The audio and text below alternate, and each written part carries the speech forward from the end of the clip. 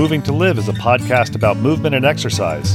Along with our sister podcast, FitLab PGH, we have the ethos that movement is a lifestyle, not just an activity, because movement is part of what makes your life complete. Moving to Live interviews professionals in the movement field who have a variety of experiences, education, and professional titles. At the end of the day, we all want to move more, and we want our patients, athletes, or clients to move more or move better, more efficiently, or move with less pain. Some of the people we interview you will have heard of. They're well known in and outside of the movement and exercise professions. Others you may not have heard of, but they have a great deal of knowledge to share. Many people doing the best work spend their time working with people, not working on their social media presence. Each Moving to Live interview will be long enough to impart usable information, but short enough to be able to be consumed in a single listen, during your workout, commute, or even during dinner prep. Before we get to the interview, a quick request. If you like what you hear, please leave a review wherever you listen to podcasts, and share the podcast with your friends or anyone who understands that movement is a lifestyle. We appreciate it, and our guests appreciate it too.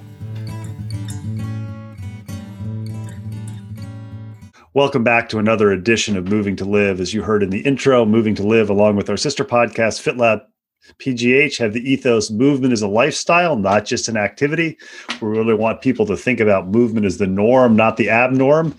And I try to seek out interesting people in the movement field. Some of them you may have heard of. Some of them I come across from searching on the internet or something pops up on social media.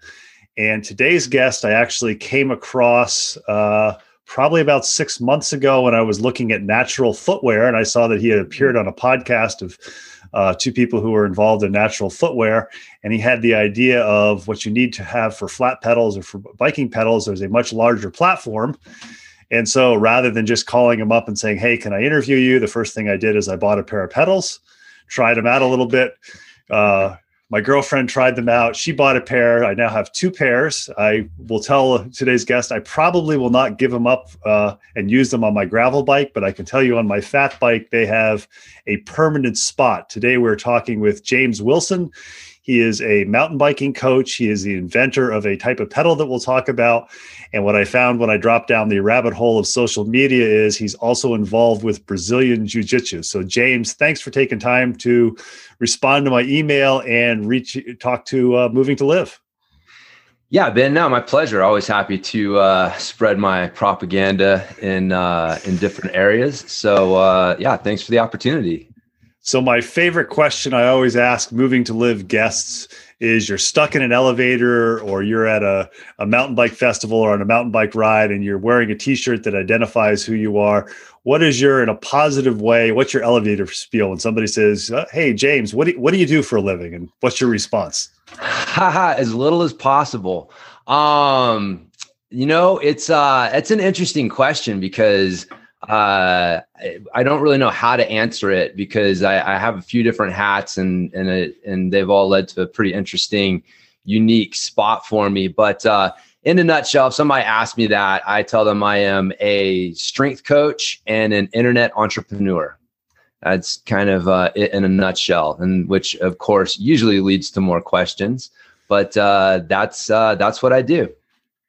And I know you're in Fruita, Colorado. Where did you start out? I mean, where did you grow up? And somebody who's involved in the movement field, were you an active kid growing up, or was it something you discovered later in life? No, I grew up being active. I was born in Ardmore, Oklahoma. I spent a lot of my life in the South, Oklahoma, North Texas. My grandparents lived or owned a 300-acre ranch. So, I went and spent summers with them. I mean, I still remember just grabbing a BB gun and me and the dog just heading off in the morning and coming on back in the evening. And, so going out and doing things and was just always part of my lifestyle.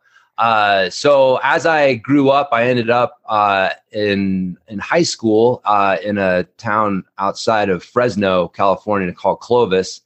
And I was going to Clovis High, and I'd started working out before that. I remember in junior high, like my dad had one of those old weight sets with the plastic, cement filled, plates, and going out there, not knowing what else to do, just doing bench press and curls. What else do you do with a barbell? But in high school, I started to get a little bit more serious about working out. My main motivation was I wanted girls to look at me because I was pretty skinny. And so back then in the early 90s, everything was bodybuilding. And so, I mean, I still remember like going to the newsstand and seeing if the new issue of Muscle and Fitness had come out, and, you know, like really like taking it seriously. It's fine. I remember sitting in the back of math class one day, and I'm like, the math teacher's teaching something, I'm not paying attention to it because I'm trying to figure out the perfect training split. You know, if I put this exercise here and I put this muscle group there, and then I do this. And so looking back on it, you know, that wasn't normal. I didn't realize it at the time, but that wasn't normal behavior. So I really got, you know, into that. And then I started running track my junior year in high school. And that was my introduction to using strength training for something other than just building muscle, you know, increasing performance. And so I ran track for a few years. And, you know, when I got done with that, you know, kept working out. I got into mountain biking kind of through the back door because I was living in Santa Barbara at the time, and I was working. I'd gotten certified as a personal trainer. I'd finally realized that my obsession with, you know, workout stuff wasn't normal, and maybe I could make a living doing this. So I got certified as a trainer through the International Sport Sciences Association, or ISSA for short. And their offices were in Santa Barbara. And so I was taking their tests, and I would go in and ask questions personally. They have a tech support line that you can call for help. And so I got to know the guys there. Charles Staley was working there at the time. I don't know if people know who he is, but he's very well known. Strength coach in the fitness field. Escalating density training is the training method that he's best known for. But I got to know those guys, and so I did pretty well on my test, and they offered me a position, basically an internship, to come in and help grade tests, answer questions from people who called in. And so I was looking for a way to get to work that didn't involve a car, because parking in downtown Santa Barbara was it was really hard to deal with. And I didn't live that far away from the office. And so I decided to get a bike, and I went and I got a mountain bike. I didn't want to get a road bike, so I thought road bikes looked weenie, and a mountain bike looked like a BMX bike. It looked more familiar to me. So I bought this mountain bike just to ride to work on. And I had fun, like, you know, riding around the streets on it. And so I knew that there were trails and stuff in the mountains behind Santa Barbara, which come to find out is like one of the best riding spots in California. But so one weekend I got bored, and I decided to ride my mountain bike up and down a fire road. And man, I was hooked. It had like all the stuff that I loved, right? Like you know, as a runner, I also ran cross country. I really enjoy cross country. And so with mountain biking, you get that runner's high and like kind of that cross country, you're out in the woods type of thing, or out in nature. And then you turn that thing around and you get this adrenaline rush, like a action sport. And, you know, I tell people like mountain biking is like an action sport and an endurance sport. Got drunk one night and had a baby, and like that's mountain biking. And so I was hooked. And so I got into mountain biking that way. And of course, coming from track, I knew that you could use strength training to enhance your performance. So I started looking into stuff to see what was available. You know, the internet was around back then. It wasn't what it is today, but there was the internet. But, you know, looking and trying to find what I couldn't really find any legit strength training information for mountain biking. Like everything that I found was, you know, 3 sets of 10 on the leg press and leg curl and leg extension. And I knew that was just, you know, bodybuilding BS in disguise. And so I just started doing stuff that I knew, like how athletes train, more athletic stuff. And eventually I was introduced to kind of the functional movement idea. You know, it's funny. A lot of people don't really know where a lot of the functional movement stuff originated from. There's a Australian strength coach named Ian King. And he was the first guy, if you go back and you do your research, he was the first guy to start, you know, really using movement patterns instead of muscle groups. And that was kind of a landmark movement in strength training. Like instead of training by anatomy, you started training through movement patterns, because the body does movements, not, you know, isolation stuff.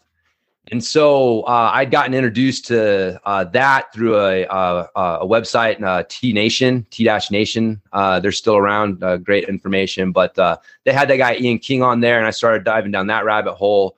And, you know, around the same time, you know, kettlebells. Man, I still remember when I was working for ISSA, getting this a copy of this book that somebody sent in for the ISSA to review. And there is this freaking shirtless, hairy-chested, bald-headed Russian dude on the cover of this book. It was called Power to the People. It was like, what the hell is this? And again, man, this is like the late 90s. This is before, kettlebells, it's Pavel Tsatsouline, if people don't know. And again, he's super well known in many circles, but he's the guy who helped popularize kettlebells. So if you've heard of kettlebells or you work out with kettlebells today, like you owe some thanks to Pavel Tsatsouline and his work in that arena. The point is I got, introduced to like kettlebells and functional training and a lot of different things. And I started applying these things to what I knew the movement and physical demands were of mountain biking. And, I was seeing results myself. I had some other people that were working out with me and they were seeing good results.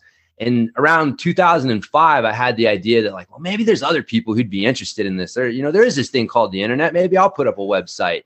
And so I started MTB Strength Training Systems and put up a website. And I still don't know where those first newsletter subscribers came from, like how they found me. But all of a sudden, one day I had like 15 people on this newsletter list that I had put on the site. And so I started writing a newsletter, and I pretty much put out at least one newsletter every week for the last 15 years. And, a lot of that was through a period, man, I was creating like 3 new blog posts a week. I had a lot to say in trying to help people understand how to connect. Like really the thing that I feel like I do really well is to help people connect their movements in their sport to the movements in the gym. So now instead of just doing an exercise, you understand how does this exercise connect to the skills that you need in your sport. And so helping people make that connection, especially, in the mountain biking world, I feel like that was, one of the things that I did a good job of helping people understand better. You're no longer just doing kettlebell swing, you're practicing the explosive hip motion you need for a manual or bunny hop, things like that. And so, but anyway, so that's kind of led me to where I'm at today. Just, in 2005, started that site, and I've had the opportunity to work with a lot of top writers and, written for a lot of the top websites and magazines. And, but yeah, just, I feel like I've tried to do my part in helping people understand how to move better, both on and off the bike, and how those can help them. So, but yeah, that's the long version of it. It's interesting when you hear people's stories in the movement field. We were talking before we started recording, and I said I'm trying to break down the knowledge silos. And you mentioned Pavel. Right here in Pittsburgh is a gentleman named Brett Jones, who's a kettlebell trainer. We interviewed. He used to be a coach of mine. He used to be my coach. Very small world. So we interviewed Brett about a year and a half ago. And I remember talking to Brett, and I think he said he was the second person who took the training that Pavel offered in the U.S. So it's an extremely small world. Even though it isn't, you just talk to somebody and a name drops, and all of a sudden it's like, oh, wow. Yeah. There's all these people who are interconnected who maybe without the internet, they never would have realized this. Yeah. Yep. No. Yeah. The internet's definitely done a great service in helping connect different people. Cause you mentioned Stuart McGill earlier. Like Stuart McGill is very well known in a lot of movement-based fitness circles. And, he is a researcher, traditionally a researcher. Physical therapists and doctors would be more the people who would keep up with his work. But yeah, there are, Gray Cook. I don't know if you're familiar with him, the functional movement screen. He's another guy who's a physical therapist by trade, but, very well known in the movement field by trainers. And so, as you break that down, the silos, as you put it, between fields, and you get people in different areas. And I feel like that's one of the things that I ran track. Like I didn't get into cycling the traditional route, right? Like I didn't start out cycling. I ran track. I did strength training beforehand.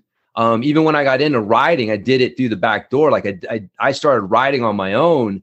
I didn't have a group. Like I didn't have a friend. Like a lot of people, when they start riding, especially later in life and when they're adults, they usually have like an adult friend of theirs who's like, hey man, you should come check this out. You should come ride with us. And so you get introduced to a group or, another rider really early, and they tend to, usually well-meaningly give you a lot of advice, and they don't really give you the chance to learn things and work things out. And, I put it like, we have a tendency in the cycling world, first time we see someone struggle, we're like, oh man, you need, clipless pedals, you need this, you need that. And it's like, man, it's like a child learning to walk and you see him fall down once and then you put him in a walker. It's like, are they safer? Yeah, but you didn't give them the chance to learn how to walk. And so, I had that chance because I didn't have someone telling me like, this is what you need and this is how you should be doing things. Like I was just out there like doing my best and, oh, that worked, do that more. That didn't work. Well, don't do that again. And there's something to that. Like that's how we are designed to learn how to move, is through mistakes. And I think people, especially as adults, man, we're so afraid of making mistakes and we don't understand the learning process. Like I tell my clients when we start working out, both, strength training wise and, teaching jujitsu, I show them a new thing and you can see them trying to figure out, how do I get this right off the bat? And I'm like, dude, you got so many reps between you and actually figuring this out. Just do it, man. Just get them out of the way, relax, enjoy the process, right? Like you're going to have some bad reps to figure this out. So, but yeah, it's I guess my point is that I feel like a lot of my insights into cycling are because like I do come from a different silo than most cycling coaches do. And even myself, I've been influenced from a lot of people who are from other silos than what you would, traditionally consider to be the realm of a strength coach or something like that. So it is that, and there's a book called Where Good Ideas Come From. And in it, he talks about this concept called the adjacent possible. And the idea is that you gain bits of knowledge and experience and insights, and the combination of those things is unique to you and you alone, right? Like you had an insight into a need for a movement podcast, right? Like there was a moment where everything that had led up to that moment gave you this unique insight, and you were able to kind of like peer over the edge and see, well, what's possible? What's next from this unique vantage point that I have? What is that adjacent possible? And, so you're able to see these things if you have a unique viewpoint. But if you're just stuck in an echo chamber and you don't have a unique viewpoint, like you're never going to see like what's possible for moving things forward. But again, man, these ideas for moving things forward can often be threatening to the establishment, which is, a problem in itself. But yeah, no, breaking through those silos and learning from people in different arenas is super important for really developing a good insight into what you're doing. You've mentioned a couple of things that are going to take us down a rabbit hole in one direction, but I think they're well suited. One of the things you mentioned a few minutes ago, and this is what I see a lot of in the fitness world, you have groups of people who are athletes. If you're somebody who's a runner or a cyclist or, a weightlifter, it's like, okay, so you're going to the gym as a weightlifter, you're lifting weights for that. Or if you're a runner, you're going to the gym for that. But so many people don't get the idea. And I think you probably think the same way I do, although I'll welcome your thought. You talked about teaching your clients that we use the gym for our sport. And in your case, I would imagine most of the clients are mountain bikers. Some of them, I would imagine, don't race, but just the idea of going out and riding, that's a sport that they can do whenever. How do you get the idea across when you have clients who are younger, maybe teenagers, or you get young adults where everything in their life has been organized? I mean, you described you got your BB gun and your dog and you headed out. And I'm a little bit older than you, but my parents' rule was you got to be home for dinner. Yep. If you're going to be late, you better find a phone and call us. But now everything is organized, and just focusing on one of the areas that you're in, the mountain biking. I mean, you've got kids who are 7 or 8 years old and mom and dad are sending them to mountain bike camp to learn how to huck and to learn how to bunny hop. Whereas, half of the fun when you're a kid is realizing, oh, if I slam on the front brake and don't touch the back brake, I go flying over the handlebars. Oops, I won't do that again. Never do that again. Yeah. I can still remember doing it on a downhill when I was like 7 years old. And it's like, oh, so that's what happens. But how do you find when you get these parents who come in with, for you as a coach and saying, I want my kid to do this, this, and this, versus, I think you hit it well, the way you learn is failing. I remember when I was in Florida doing single speed riding, learning different ways and following a motocross rider who was riding a single speed, was finding all these lines. It's like, oh, wow, there's why I failed every single time. Now when I go in this direction, or if I pedal slightly differently, I can do it. Rather than somebody sitting there and saying, okay, Ben, when you go up this hill, when you push the left pedal down, pause for a second before you hit the right pedal. It makes a very regimented sort of thing. And I would say for me, it would make it less fun, but I think it probably also makes it more difficult if you as a coach are trying to train riders to be better riders. Yeah, man, I will admit to you that on some level, I've kind of given up and I don't deal with it. That's why one of the reasons I love jiu-jitsu is because failure is baked into it. It doesn't matter how big you are or what you did beforehand, you are going to get smashed by someone smaller than you when you first start doing it, man. It is like there are zero illusions as to your greatness. And so I coach kids. I coach, we've got quite a few kids in the kids class. And I think one of the reasons that the parents bring them to us is because these are the kind of parents who recognize the need for that. And so, there is not as much of that, but I know what you mean, because when I first started, when I first opened my training facility that I had for 6 years in Grand Junction, my focus was on youth athletes. And, that was what I wanted to do, is work with young athletes. And it was very difficult. And this is back, man, this is 13 years ago or more. And it's only gotten worse since then. And it was getting the buy-in of the kid and the coach and the parent, that was darn near impossible. Coaches are so protective of their athletes. They want all the credit if something goes good, but it's not their fault if things go wrong.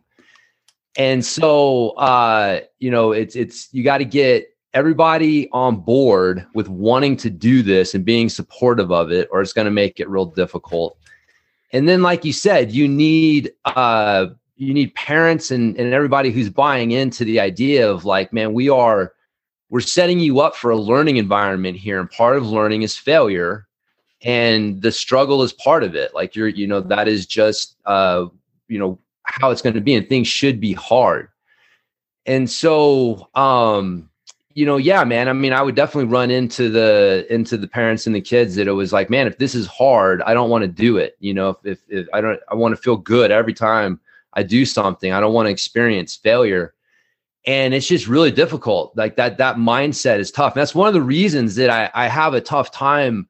I'm not, a lot of people know me in the training side, in the mountain biking world, but I'm not a super popular, coach necessarily, because my message is hey, you probably suck. It's probably you. It's not the bike. And, I mean that in the best way possible, right? I'm not trying to put somebody down. I'm just trying to it's probably your lack of skill. It's probably your lack of fitness. It's probably your lack of strength. It's probably your lack of mobility and movement. That's what's holding you back. Not the fact that, the bike weighs, 31 pounds and you think if you can get it under 30, it's going to make this world of difference, or you got to get this tubeless tire set or this new doohickey or whatever it is. It's just, one of the things that makes mountain biking and cycling in general fun is the technology, but it's also an instant crutch for people. And so you can just always fall back on technology being the answer instead of looking at yourself. And so, again, that's one of the reasons that I love jiu-jitsu is there's zero technology. Your gi is going to make no difference. You know what? Your collar might feel a little softer if someone's choking you out with it, right? But it's not. There's no way that your gi or anything that you can buy and come on the mat with is contributing to your performance. So any failures are 100% you. And so it's just, they have this saying in jiu-jitsu, you either win or you learn, right? There is no losing. You learn. You learn, you should be learning. What happened? Why did that happen? And that's one of the reasons that I love jiu-jitsu so much, is that it's just this never-ending mental chess game that, there's an infinite way to answer the questions that your opponent is putting at you. Not necessarily infinite, but there's just, there is no one way or two ways to do it. Like you can, and that's what makes it fun, is it's ever evolving. And so, but it's this giant movement challenge, and you got to figure out like, what is that guy moving? How is he moving in a way that's not letting me do what I want? And how do I need to move to do what I want? And then, okay, now let's develop a plan to accomplish that. And so like that being, like I said, like baked into the culture for me makes dealing with jujitsu and people that get into jujitsu way more enjoyable and way more relatable. Cause I've always had that mindset. Like I always looked at like mountain biking to me was a vehicle for self-improvement. It was never for fitness. It was never for this, friend thing. It was never like, that was what it was. Like that was my vehicle for self-improvement. And that's really at the heart of martial arts. Like that's what martial arts is a vehicle for self-improvement. And so I always felt a little bit like an outsider, and definitely can tell, like I don't relate to a lot of mountain bikers and cyclists because they don't have that mindset. Like for them, cycling isn't a vehicle for self-improvement. Like going faster doesn't mean that you've improved as a person, right? Like, so like, that's what you want to be doing. Like, are you improving physically, mentally, spiritually? Like all of these things matter. Like just because you got a faster Strava time doesn't mean that you're really improving in the ways that are super important, especially long-term. And so yeah, having that egocentric goal that cycling tends to promote definitely makes it harder. And for me, I see a lot of cyclists and mountain bikers in particular just falling victim to a mentality that may give them some short-term gains, but it's not going to lead to long-term happiness and success. But so anyways, yeah, I don't know how the hell that was related to what we were talking about, but there you go. I'm interested when we go this. I'm going to ask two questions. The second one is going to be, how did you get from mountain biking to jiu-jitsu? But the first one, where you mentioned, it's like I got into mountain biking for self-improvement. And it's very clear from our brief conversation so far that, you're a lifetime mover, and to you, the most important thing is just to be able to keep moving for the self-improvement. That's your venue, it appears, for self-improvement, or your method. Do you recall when you were in Santa Barbara and you started biking to get to work, and then you took that first fire road?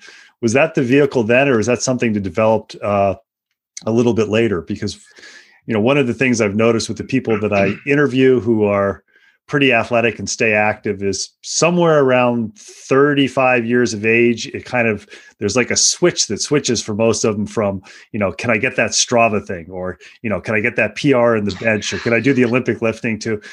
I just want to be able to get out and do what I love to do, whether it's for self-improvement, for stress relief, for, to see that great sunrise or sunset. So what do you recall? Was it initially, that first thing? It's like, oh, this is self-improvement because I suffered like a dog going up the hill, and then I had enlightenment going down the hill, or was it a little later? No, I think it was it was right off the bat. Again, like I had, I had some, how to put this. So growing up, I'd always had an interest in martial arts, right? I remember doing karate with my dad at the YMCA as a little kid. And, not anything serious, like just, a very short period, but I remember doing it. And I remember being into martial arts and that mindset. I did martial arts for a little bit in high school. It was like kind of a Korean martial art, kind of like Taekwondo type thing. And so, I was into that for like a year. And so, that really just spoke to me, that whole, what are we doing here, man? We're here to improve ourselves in all of these arenas. And so, and then when I went to my 1 year of college, before I partied my way out, because I didn't know what I wanted to be when I grew up, I happened to get put in a class on Taoism. It was it was a Tai Chi class. That's what it was, which of course is connected to, Eastern philosophy and Taoism and stuff. And so, I learned a Tai Chi flow and we did that, but there was also reading that we had to do. So I read like the Tao of Pu, Zen and the art of archery. So I've been introduced to this mindset, this way of looking at the world, and through some different experiences at a pretty early age. And so to me, that just was always like, I think one of the reasons that I remained active, because even working out for me kind of turned into that. Like it was a vehicle for self-improvement, the discipline, getting through that last rep and building that mental toughness. Like these were things that counted just as much, if not more, as like the physical benefits. And so, yeah, when I started riding bikes, man, it was pretty much like instantaneous. Like, holy crap, here's this thing that I can just really focus on. How do I get better at? Because I really suck at it right now. And it's going to be so much fun. Like once I get better, because I could see better riders, I eventually did meet some other people and rode with better riders and could see what was possible. And I'm like, man, okay, how do I do that?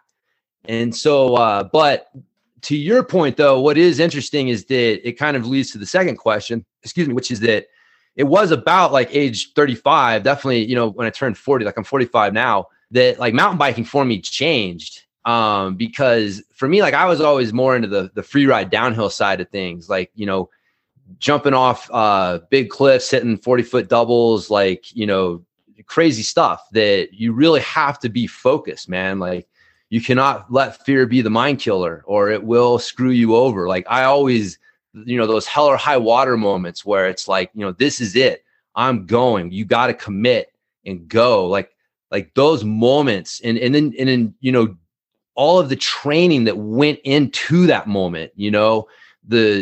Just all the stuff that went into that, both on and off the bike, that led to the ability to face that moment and be able to say, no, I'm going, and do it and stay calm, stay focused and nail it. And, I love that. Like that was such a huge part of mountain biking for me. And eventually though, man, you can't do that as you get older. It just doesn't work as well because, like I mentioned earlier, you learn how to do things by failing. Well, when you fail doing stuff like that, man, it hurts. Like I've popped both AC joints. I have, had to have surgery on one of my thumbs because this one that doesn't extend all the way up because I popped a tendon in it from a wreck, torn meniscus, split my face open. I mean, I have a laundry list of injuries that I've incurred. I tell people like I've sacrificed many body parts at the altar of the mountain biking gods, and some of them twice. And you just don't bounce back as quickly, and the injuries start to add up. Like you only do get one meat sack, and these things are real. And so mountain biking kind of started changing for me, and so part of that thrill wasn't there, which is that and some other circumstances, just having some more time. Because I was always interested in jiu-jitsu from UFC 1. I mean, who the hell? Dude, if you were alive back then and you remember that, like there's a distinct line in the sand. Like before UFC 1, you're watching Steven Seagal and Jean-Claude Van Damme going like, damn, that's how you do it, man. Like that may work. And then after UFC 1, it's like, that dude's going to get taken to the ground and get freaking choked out. And, and so I'd always kind of had an interest having a little bit of a martial arts background. Like I remember doing my punching and kicking martial art and always thinking in the back of my head, like, is this really going to work on the streets? And if this other person isn't playing by the same rules as me, is this really going to work? And then you get into jiu-jitsu and, I had that opportunity, but it, like I said, I just kind of was looking for something else. I wanted to be a white belt at something, both literally and figuratively. After riding for a long time, your incremental and your improvements are much smaller, right? When you first start something, it's super fun because every time you do it, you're getting better, you're getting better, you're getting better. And like I remember that from riding. I remember that was part of the thrill. It's like every time I go out, I can ride further. I can do something I couldn't do before. And so yeah, I wanted to experience that again with something. And so I had the opportunity to get into Brazilian jiu-jitsu. And, but yeah, no, man, it was, that was something that's always baked in, but to your point, there was definitely a change in the goals, that I had, as I got older, for sure. And we get into the third trifecta now, which is where I first became aware of you. I think, done a great job talking about mountain biking and really integrating how that plays in with martial arts, which I hadn't thought about. I've had the opportunity to interview a gentleman who taught Tai Chi and meditation. And I still remember telling us, like, Don, I can't sit there and meditate. I just can't do that. It drives me crazy. And he said, Ben, when you go out and you hike in the woods with your dogs, or you trail run, or you mountain bike, and I don't do 40-foot doubles like you, I never would have. I recognize my skill levels, but I know you can probably appreciate when you're just out on a nice flowy mountain bike trail. Yeah. And the guy said, that's your meditation. So yeah. I think that really fits in. And I think you've done a really good job of integrating that. My curiosity is because, as I mentioned, I came across you because I saw a natural footwear website. I can't remember which one. And you were interviewed on a podcast or wrote a blog post for them. And, I Google pedal innovations and I see this gigantic pedal, which an interesting side effect of that. I recently sold a bike and I took a picture of it and it had your pedals on it, which I didn't sell with it. I kept the pedals. And somebody emailed me or messaged me on Facebook and said, hey, I've got no interest in the bike. What the hell are those pedals? Because I want a bigger set of pedals because my feet are size 14.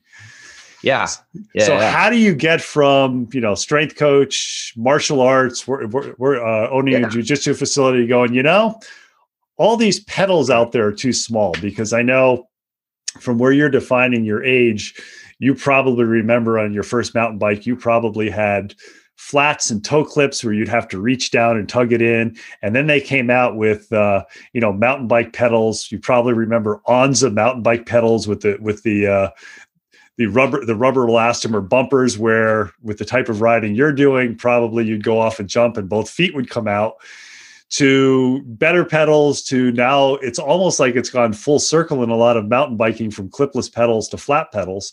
So tell us a little bit, first of all, what is the pedal that you have and how does it differ? And then kind of let's get into how you came up with this idea.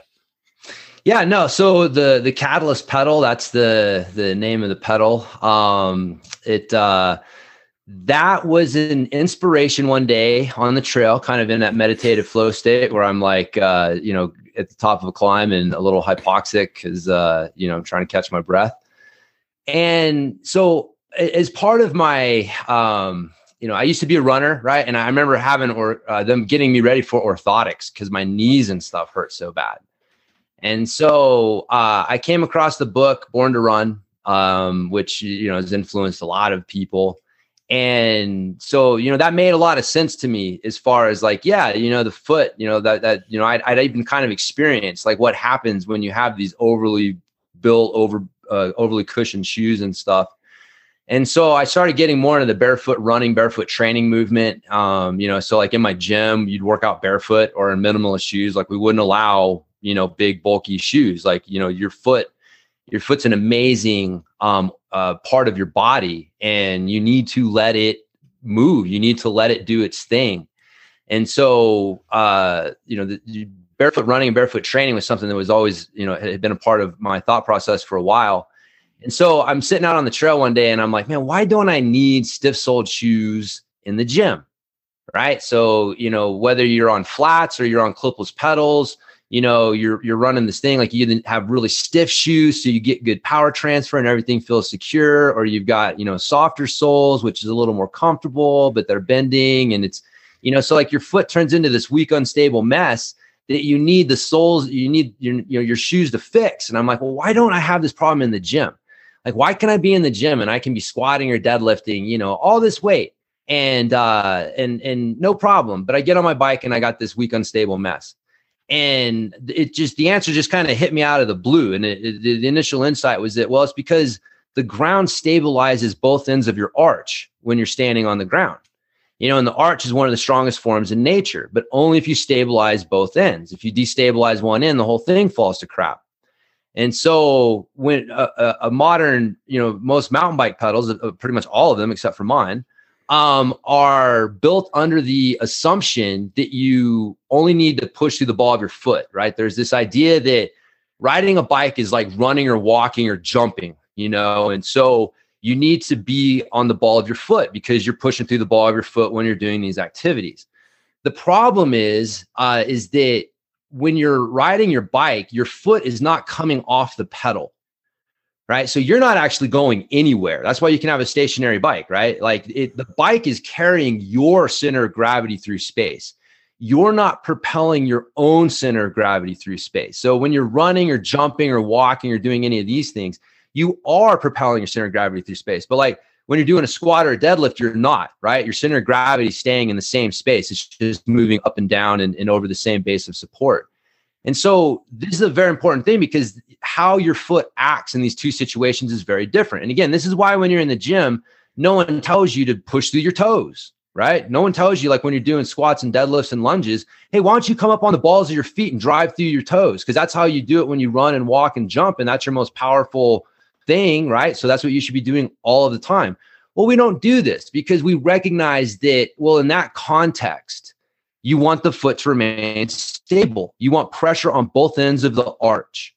And taking pressure off of one end is going to screw up the whole thing. You're going to have problems with the knees, the low back. You can't recruit the glutes as effectively. So that's why we don't do it. But people had this misunderstanding, right? Like we forget that the modern bicycle as we know it is, I think, like less than 150 years old, right? Is known as the safety cycle.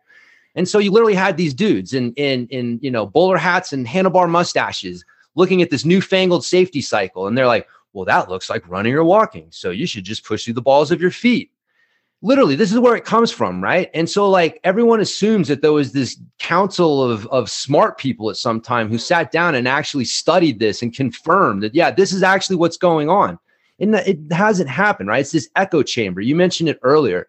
That's the biggest problem with cycling is it is a giant echo chamber. There is a church of cycling and everyone knows what the 10 commandments are. Thou shalt wear clipless pedals. Thou shalt, do this or that, whatever. It's like, and everyone has to toe that line. And no one thinks like, well, do we really need to do this? Is this really the best way? Maybe it is, but we should just question it and see it. They don't do that in a lot. And not really, it's not just cycling. It's pretty much everywhere. Right. So that was, my insight was that, we're making this mistake. We're designing the pedals too small because of this false understanding, this assumption that you need to only have enough to push through the ball of the foot. Since your foot is not coming off the pedal, it's more like doing a series of lunges or squats or deadlifts than it is running or walking or jumping. And so in that case, you want to make sure that you have both ends of the arch stabilized so that you can create pressure. There's all sorts of things that happen. Not only does it help your legs, right? So now, just like in the gym, when you are able to drive through the heel, you have pressure on the backside of the arch as well. This allows you to recruit the hips better. Like one of the number one things that people tell us from the clipless pedal or from the Catalyst pedal, especially when they're coming from clipless pedals, is that it takes away their pain, right? Like ankle pain, knee pain, low back pain, foot pain, this pain that they've had bike fits. They've tried all the different stuff.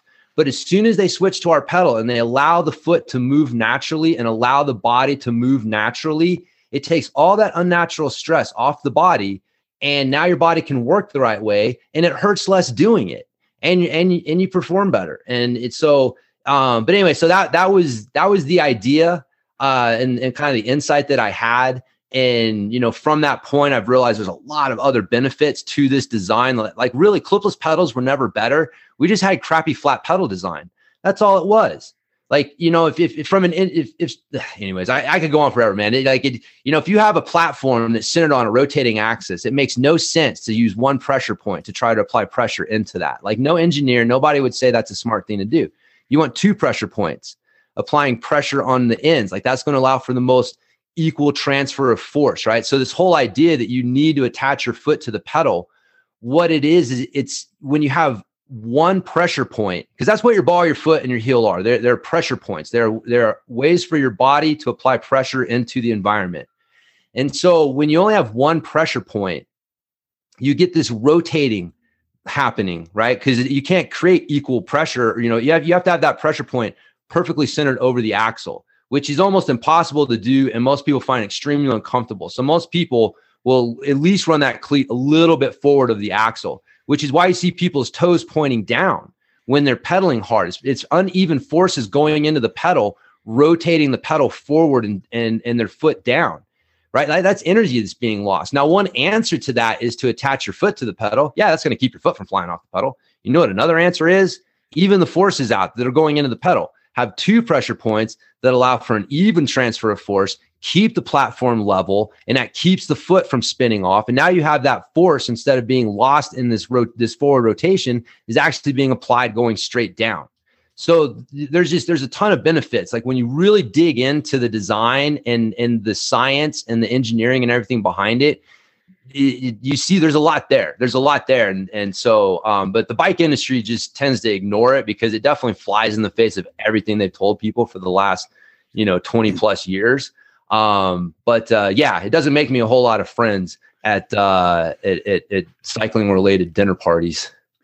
I'm curious though, because one of the things I mentioned before we started recording, good friends with Paul Swift, who does a bike fit company. And Paul's comment was, look, he had a nice soliloquy on saddles. And he's like, you know what? I don't care what your saddle looks like as long as you're comfortable on it, because if you're comfortable on it, you're going to ride. So yeah. a lot of cyclists, I'm thinking with your pedal design, there are the weight weenies, and let's be honest, it's relatively heavy. But on the other hand, when you consider the weight of the bike and the weight of most people who can probably afford to lose 5-10 pounds or more than that, it isn't that much heavier. Right. Well, just real quick, my answer to that is most people understand that there's a trade-off between weight and performance, because if they didn't, all of you guys would be riding 24-inch wheels, right? 24-inch wheels weigh less. Am I wrong? No. But there's rotation gains. All these things. There's gains from the increase in size, and so you are willing to ride a heavier wheel because of the increased performance that it allows. That's the same thing with the Catalyst pedal. Like, you are able to create more power with it. You're able to do it more comfortably. Like, all of these things are, they translate into improved performance, like faster times.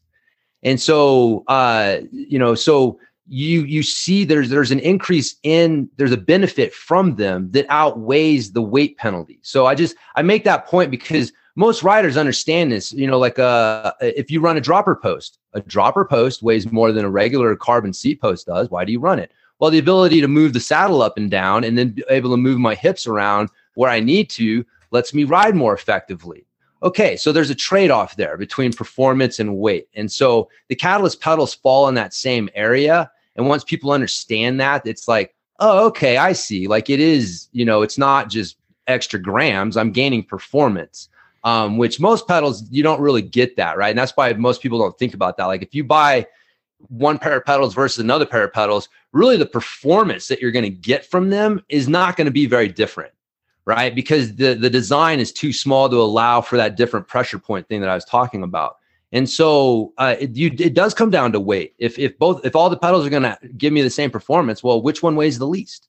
And so that's where you get into this gram counting thing. Handlebars are kind of the same way. There's certain components that get into this gram counting thing, but it's because, man, honestly, if you buy one or the other, you're not really going to notice it on the trail. And they're all probably made in the same factory overseas anyways. They just have different labels put on them. But the Catalyst pedal is different. It's more, like I said, that's more like going from like a regular seat post to a dropper post, right? Like, yeah, you're going to add a little weight, but man, that performance benefit that you're going to get from having your feet being comfortable, from being able to recruit your hips effectively, all the things that the Catalyst pedal allows you to do is far going to outweigh that gram penalty that people will talk about.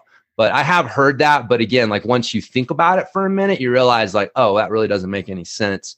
But yeah, it is something that people think about. I'm curious also, listening to you talk, knowing some triathletes and road riders, what are their responses when they see the pedals? Man, I've had quite a few. We have a lot of road riders that use them. And again, like, one of the main reasons that people buy them and use them is actually pain relief. Like, they've gained, like, we actually have physical therapists and doctors who recommend these pedals for that reason. And so, when you are having to stop riding, or just riding in severe pain, or being made fun of, a lot of people would just deal with it, and they'll deal with being made fun of, and they'll just get the bigger pedals. And so we've developed actually quite a following in road riding from people, and a lot of it originally and continues to be from people who are seeking just pain relief, man, the ability to go out and ride as long and as hard as you want and not be in pain during and or after the ride. Like that's an important part of riding. And then triathletes, we have a few of them using them. Again, it's a little bit harder sell to them. But the funny thing is the people that use them are setting PRs on them. They're going faster on them. And, you know, one of the main reasons is that when they are, there's actually a study done looking at the midfoot position, which our pedal allows, versus the ball of the foot position in a duathlon. Basically, they're looking at riding and then running. And what they found was that midfoot position allowed for faster running times. And the thought process is because when you're on the ball of the foot, that the stress that it puts on the calf and Achilles tendon to stabilize the back of the heel, because something has to stabilize it. That, you know, even that carbon soled sole is gonna shoe is going to bend some, right? So you're placing this tension on it, and so when you get off and you start running after the ball of the foot, you've seen triathletes start running. They got that Frankenstein run because their legs are so stiff from that, and it takes a little while for their legs to kind of loosen up so that they can actually start running. And so when you're able to jump off of the bike and you've lost no time on the ride, right? Like, again, we've got these triathletes and the reports that we get back, like they're riding just as fast on the road, on the ride, but then they jump off. And not only do they not have to change shoes because they get to ride in the same shoes that they run in, but as soon as they hit the ground, they're able to just start running. And so now they're running faster. And so they're setting PRs. Like, so yeah, I've got one of the guys I trained jiu-jitsu with is a big triathlon coach, and he was really into the bike fit thing and helped write some manuals for like cleat position and stuff. And I didn't do any hard sell on him, man. He just, we're doing jiu-jitsu, he knew that I sold the pedal. And eventually he comes up, because he's just hearing me talk about it. And it's tough to hear me talk about it and not be, I don't know. I mean, I got a lot of science and other things behind my rationale for it. It's not just a crazy idea, so it piqued his curiosity. And so he's like, hey man, let me try one of these pairs of pedals. And I'm like, sure, man, no problem. And so he comes back and he's just like, dude, my mind is blown. It's changed everything that I thought about foot position and pedals. He's like, I averaged 1 mile an hour faster on my training ride with these pedals. And so, yeah, he is now a full convert. He's trying to figure out how to get the same effect from clipless pedals, because he's still like, just so like, there has to be some way to attach my foot to the pedal and get the same thing. But the problem is once you attach your foot to the pedal, you've created that single pressure point, right? So again, it's not the position of the foot. And again, this is what is, it's going to take a while for people to wrap their minds around what is going on here. It's not the position of the foot. It's the pressure points that you're putting into the pedal. That's the important difference, right? So you can have a midfoot position on a small pedal and you're still not going to get the same benefits and same feel as you're going to get from the Catalyst pedal, because you're not able to get the pressure points that the Catalyst pedal allows. And that's the problem with clipless pedals, is they're always going to be a single pressure point design. And so you're always going to have to deal with the trade-offs from that. And so, I'm not saying it's impossible, but for me, I'll let somebody else figure that out, because I've always been a flat pedal guy. Like, I started out on flats. I rode clipless. I tried to learn how to use them. I spent, a couple months like riding to work on them. I spent, time practicing clipping in and out in a grass field and really just trying to get comfortable with it. And I never got comfortable enough to go ride on the trail with them. And then I had the proverbial fall over to stop sign moment, and I was like, dude, this is insane. Like, I would have died on the trail. And so I decided, like, I had another rider that I was riding with, and he rode flats, and he was a good rider. And so I'm like, well, I know I can get at least as good as him before I need to switch to clipless pedals. So I just went and got flats with the idea that, like, hey, when I know that it's not me that's holding myself back, it's my pedals, then I'll look at switching. And so, like, that was one of the things that led to the Flat Pedal Revolution Manifesto, which you mentioned that you had read, like, all the science behind the pedal stroke, like, again, there's so much misunderstanding about just the basic pedal stroke and the muscles used and clipless versus flats in the first place. And then you start trying to tell people, like, okay, now not only do you need a flat pedal, but you also need a flat pedal that's like way longer than anything you've ever seen before.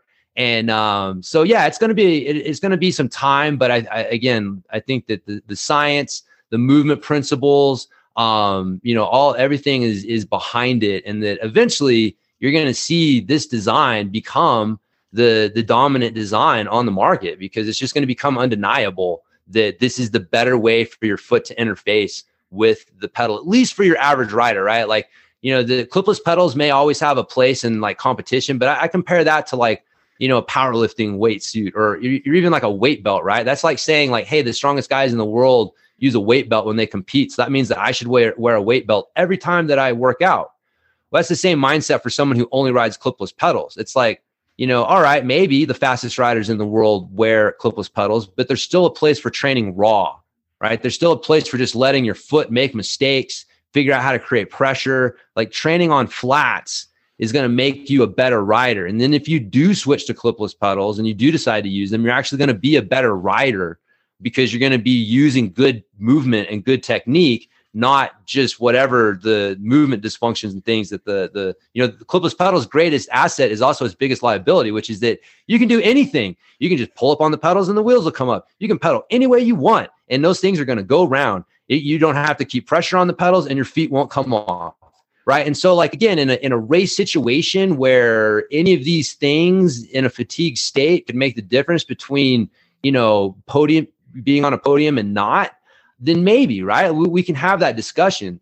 But, again, just working with high level riders, that was another thing that opened my mind to this, is most high level riders are really good on flats, right? Like they built their skills on flats and then they use clipless pedals. But, this idea that's sold to the general public about clipless pedals being the way and is just not accurate, and I feel is actually doing a disservice to a lot of people unnecessarily. So yeah, man, that's that. I know listening to you talk about the pedals too, one of the things that comes to mind that you haven't even mentioned, cycling, as you said, is a relatively closed field. And I mean, if you're an unfamiliar or new cyclist and you walk into most bike shops, I won't say all, it's intimidating, because if you say, yes, I want to ride a few trails, the first thing they're going to do, and again, this is most, not all, they're going to try to sell you a $5,000 bike where maybe you don't need a $5,000 bike. And they're going to convince you, well, you need clipless pedals. They're going to convince you, well, you need this, and that. And I think one of the things, and I'm saying this as a consumer who paid full retail, you didn't give me pedals. I let my girlfriend try them, who really this year got into biking for the first time. And one of the things that I noticed with her is starting from a stop when mountain biking, we're not doing technical things. Because of the larger platform, she was more secure than when it was a smaller platform of regular pedals. So, she could get started, and then she was at pace, she could readjust her position.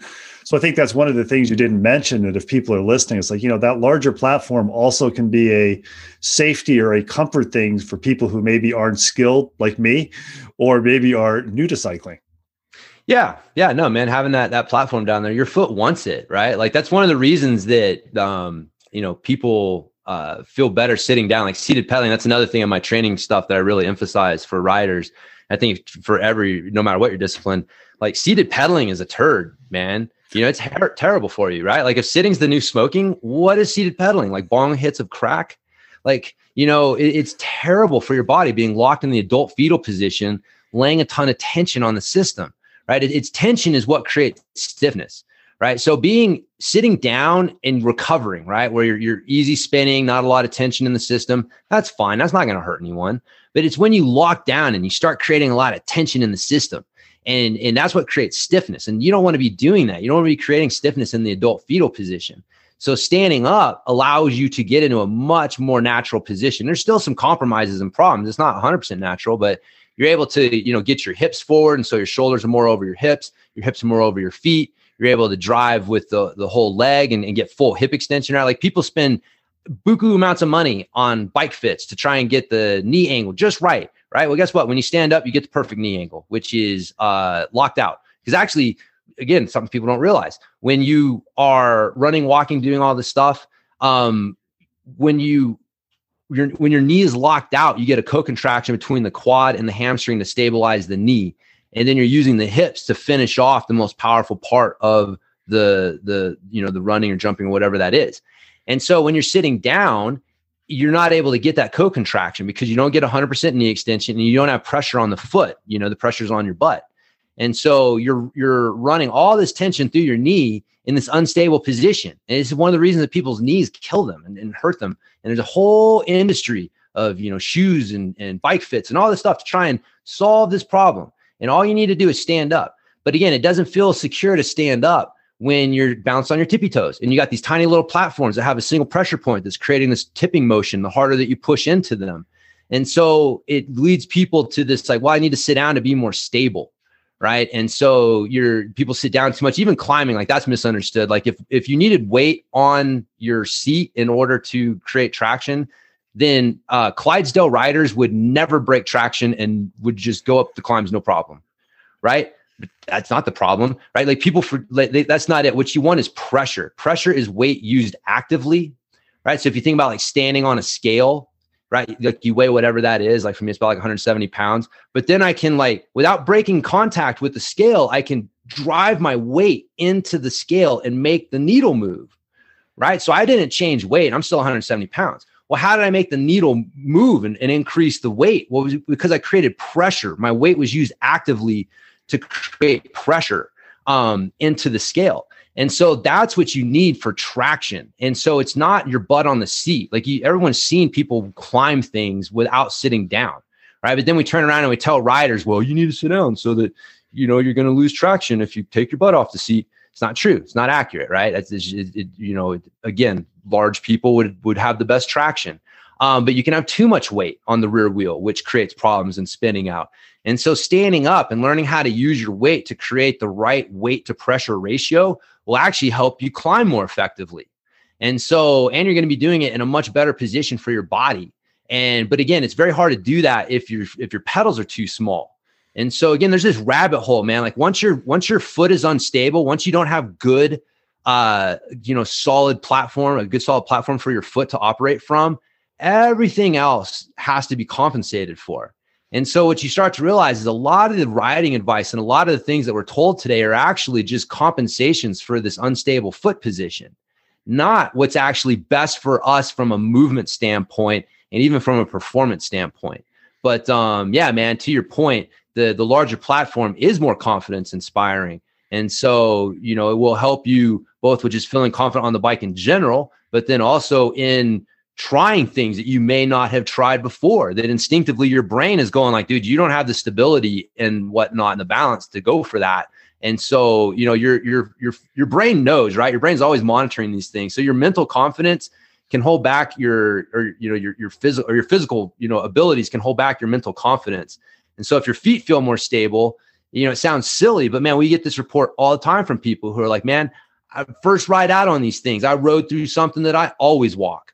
And it's like, yeah, because your body feels so much more confident when your feet are stable, just basic movement principle stuff.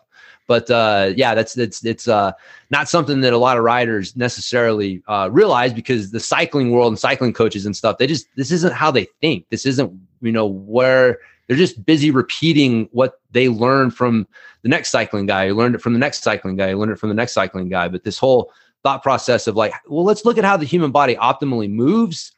And then now how do we apply that to the bike, right? It sounds obvious, and it sounds like that should be the way that we do it, but that's not the cycling industry's approach to it. It's usually, well, let's look at this machine. Now, how do we manipulate the body to fit a theoretical model of how we think this machine should be manipulated? That's where the whole push-pull thing came from, which again, studies have shown is not the best way to do it. And that's why. Because you can theorize it. If I was designing a machine from scratch, would I want it to push and pull? Well, yeah, we're not a machine. We're an organism. We optimally push. We're designed to push, not pull. And when you try to pull, you take away from your push actually. And so, for riders out there, you need to focus on just a good, strong downstroke, and letting the trail leg come up enough to not interfere with the pedal stroke itself. But you don't need to be trying to pull up and apply power on the backstroke. That is not the best way, the best way to do it. But again, these theories of like, man, how do we get the body it's a machine. How do we get it to do what we want for this bike? They lead to these rabbit holes, that can lead riders in bad directions. But man, the Catalyst pedal just changes your riding experience on a bunch of different levels. We've been talking to James Wilson. I think one of the things I like about the Catalyst pedal is, from what he said over the last few minutes, and again, I'm generalizing as somebody who's familiar with the fitness field, the first thing you'd expect is he would write a book and sell it and get everybody to buy his ebook. But instead of that, I'm assuming it was somewhat tongue-in-cheek. You have the Flat Pedal Manifesto, where we'll have show notes where people can actually download and take the deep dive even deeper into what you said and either reach the conclusion that I reached. It's like, hey, I'd like to try this. And as I said at the beginning, I'm kind of a fan.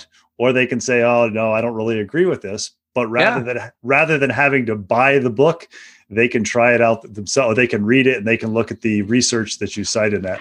James, I want to thank you for taking the time to talk to Moving to Live and tell us an interesting story. And just at the very least, if somebody's listening to this, if it encourages them to move more or move differently, I think it's a success. So thank you very much. Yeah, man, my pleasure. It's been fun. Thanks for listening to the latest episode of Moving to Live.